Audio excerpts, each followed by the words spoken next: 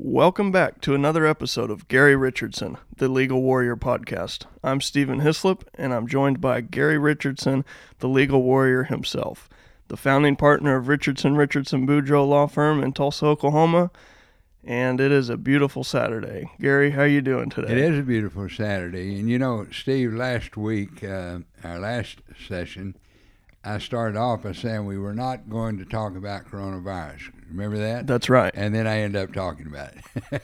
Well, we are not going to talk about coronavirus today. Good. I think people are hearing enough about it. They've heard enough, and, you know, it's going to play out as it plays out. There's not anything I can do about it, you can do about it, or most of the people that will be listening in can do about it. So let's talk about things that we can do something about. What I want to talk about today, Steve, is the role of a trial lawyer.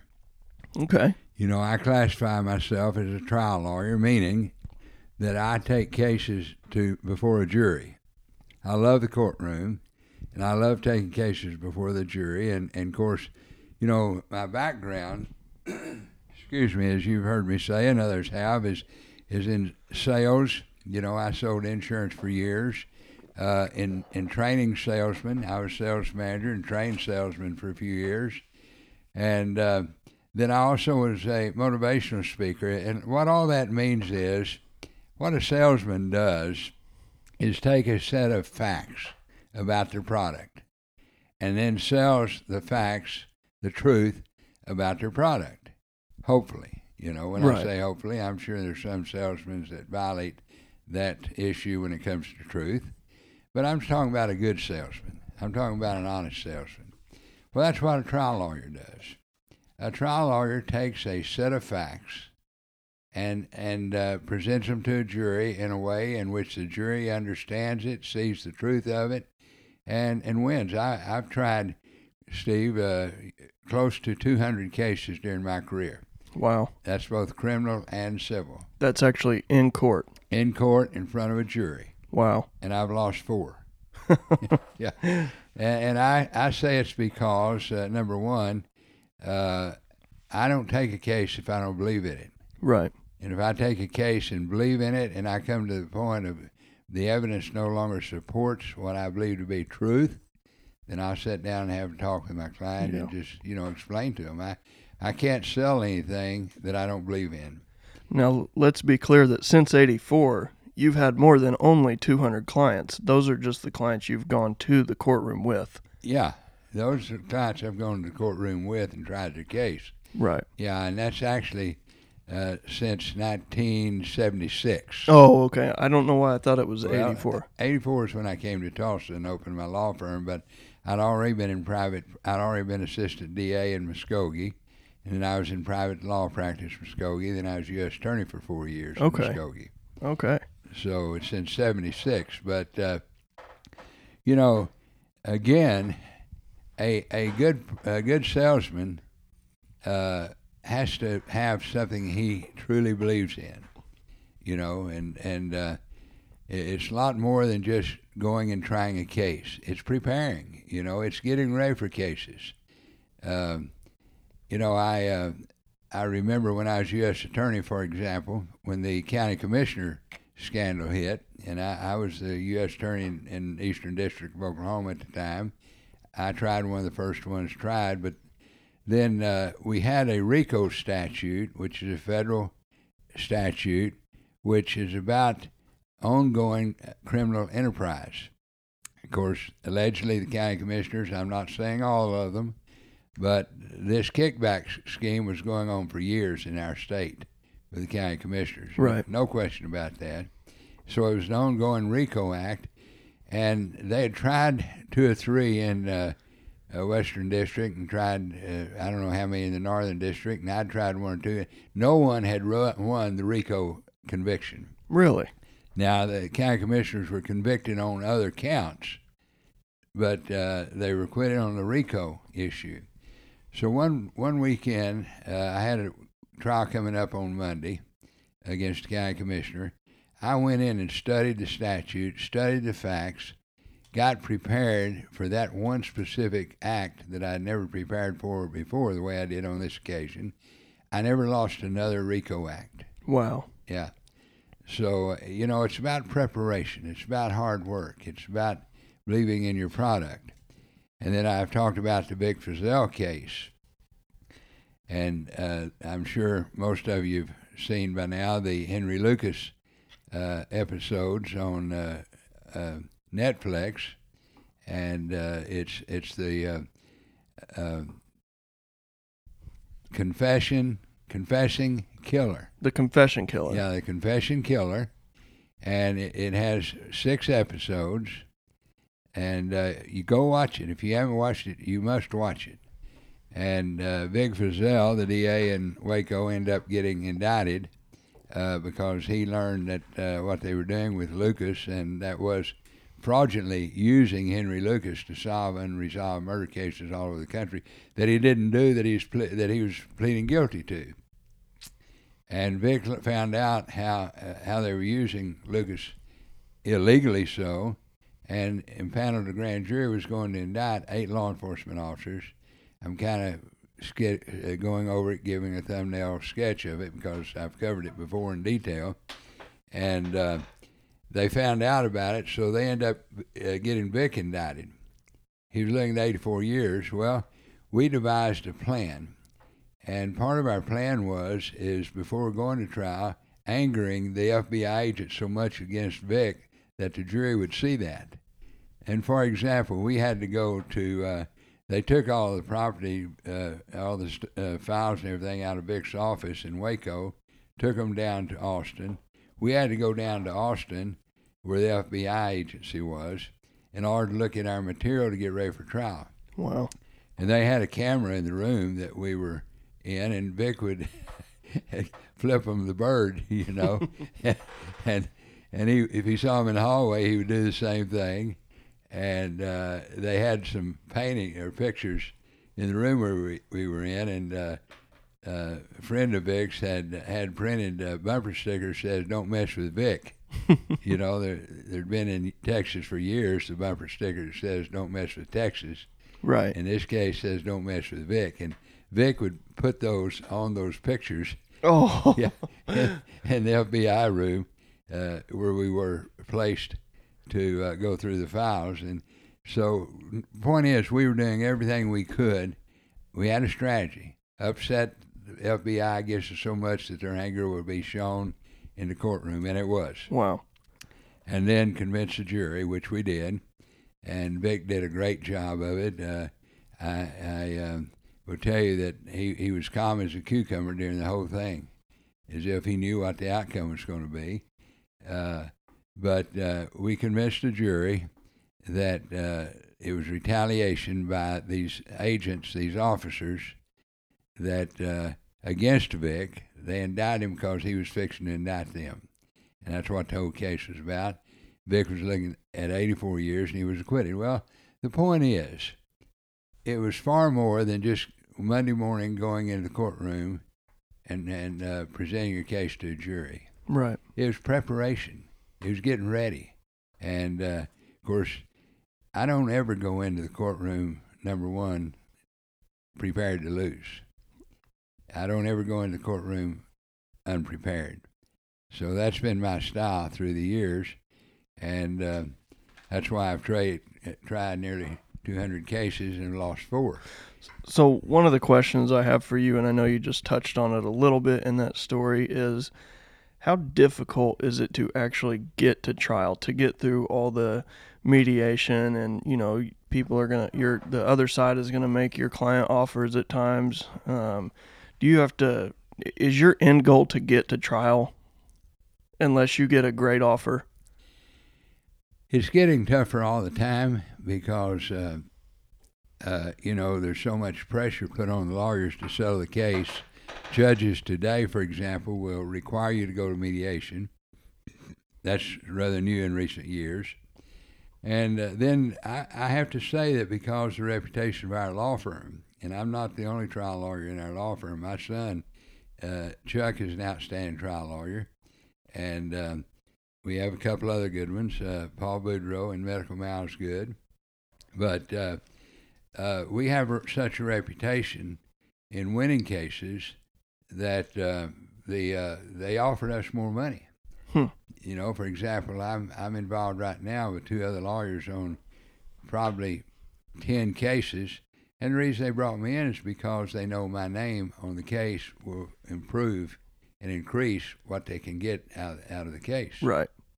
So, you know, it's a matter of building a reputation over the years. And another case that when I talk about, what I'm talking about is strategizing, getting ready for the trial long before you go in the courtroom.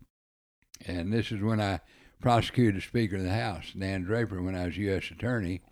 And I told my assistant U.S. Attorney, I said, Donnie, is Don Baker from Tahlequah. I said, Donnie, I said, if we don't get control of this courtroom, Gene Stipe will win. Gene Stipe had never lost in the Eastern District of Oklahoma Federal Court. Really? Never. He never lost because he's so powerful, and everybody respected that power that, you know, a lot of people hate it, but they weren't on the jury, you know. And so I said, we have to get control of the courtroom from Gene Stipe.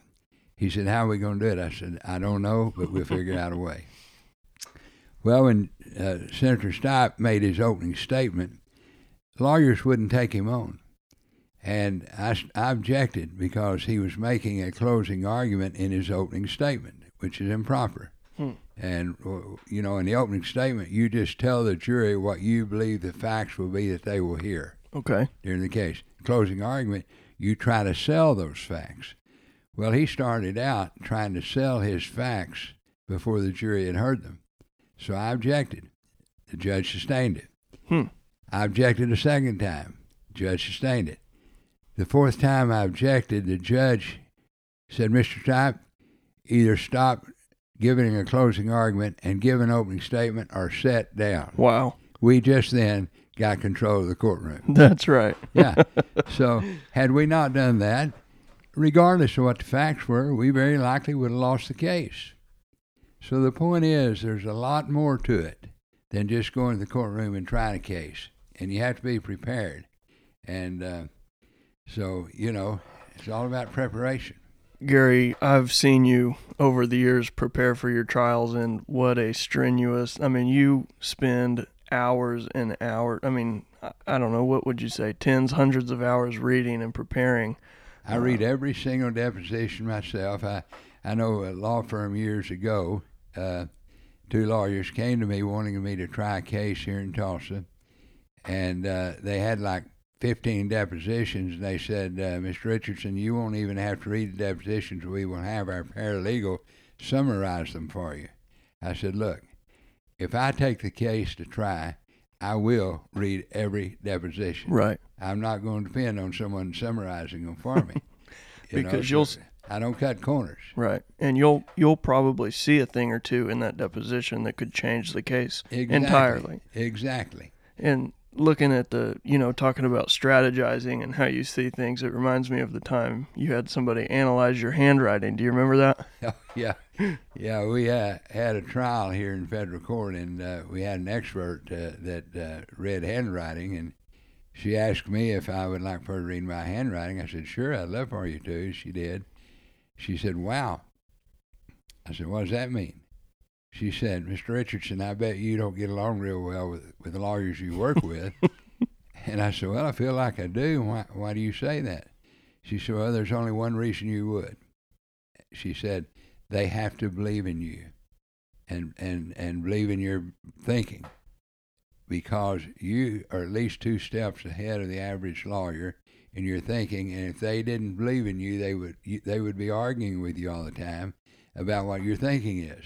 Wow. And, I using that, when I would represent a company, which I occasionally did, I would tell them I would not take their case if they allowed the in-house counsel to be involved in it. The reason was I knew he'd be arguing with me all the time. Right. If he was a good trial lawyer, he wouldn't be an in-house counsel for some corporation. That's a good point. Yeah. So, it's all about, a lot of it's about sensing, about perceiving, about seeing. It's kind of like the Russell Hayes case, that I've talked about a couple of times. in Muskogee, but it fits into what we're talking about today. He was charged in state court with assault and battery and intent to kill, and looking at a lot of years. And Russell came and hired me, and he'd gotten into a fight at a bar, and went and got his tire tool out of his car and almost killed this guy. And Russell told me his story, and I didn't have any way to prove it wasn't true, but I just sensed it wasn't true. Right. But and if someone doesn't hire me to judge their story, they hire me to sell it, but I have to believe in it to sell it. So I thought, well, we'll go to trial, and I'll see how things work out. Well, when the state put on their witnesses, when they finished putting on their witnesses, then they rested, and we took a break, and I turned to Russell, and I said, Russell, you got a problem.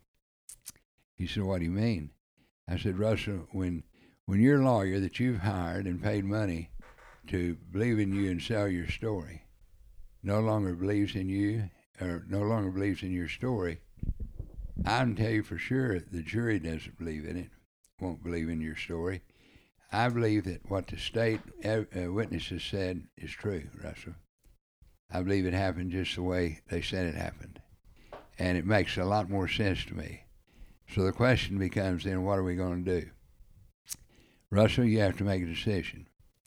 We have a 15-minute break, and your decision has to be that you will either get on the stand and tell your story or get on the stand and basically repeat their story.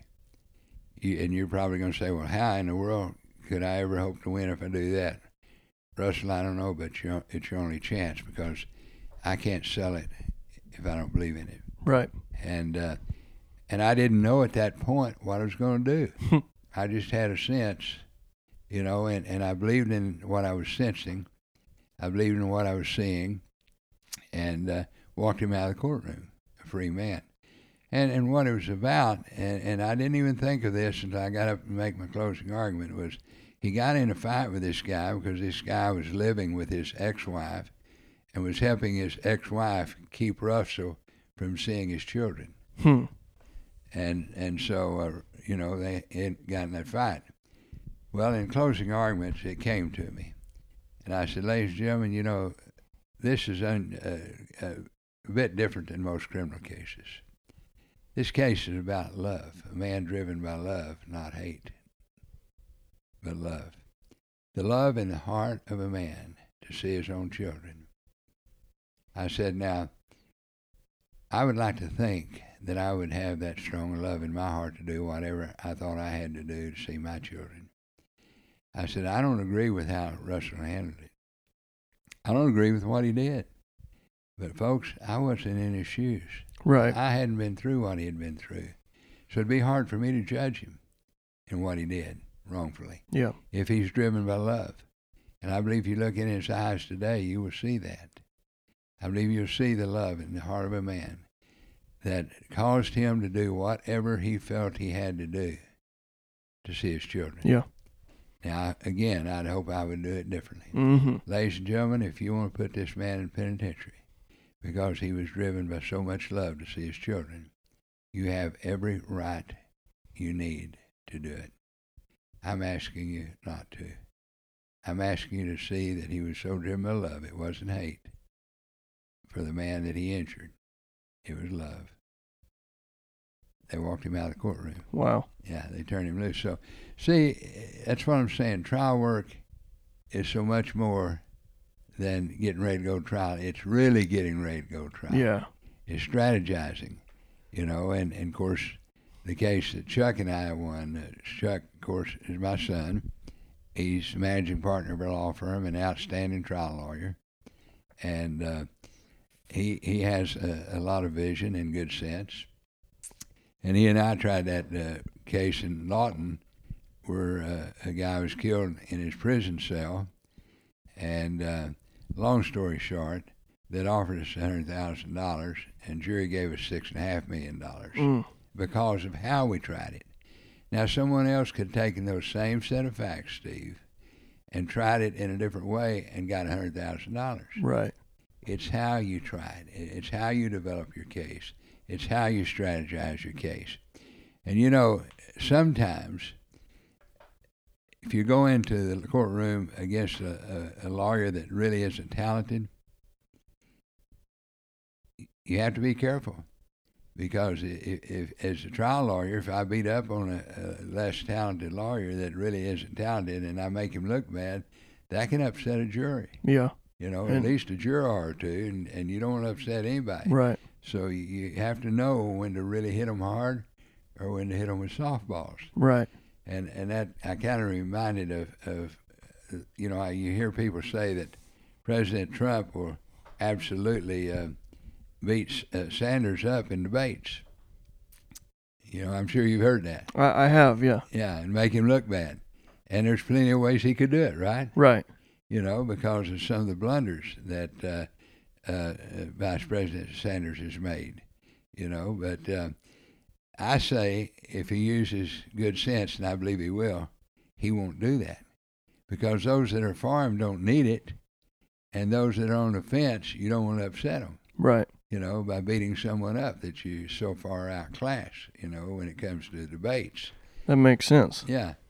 So all that's a part of it. I mean, it's understanding people. You know, I've made a habit of studying people my entire life. Mm-hmm. I've studied myself, why I do the things I do, you know, and why others do the things they do. Right. And you've talked about that and how Yeah. you seek the answers. Yeah, I was picking a jury one time, and the guy on the front row just volunteered in the jury box, volunteered and said, Mr. Richardson, I sure like that tie you have on.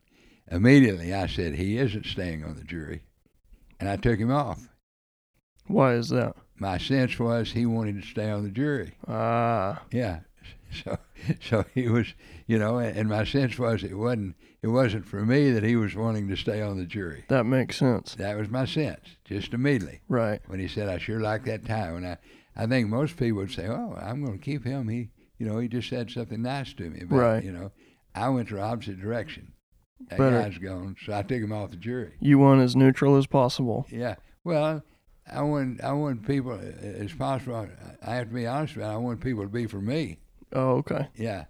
And I didn't feel like he would be. Understood. Yeah, I mean, that's the job, is to pick people for a jury that you think will more look favorably toward your case. Does each side get to pick 6?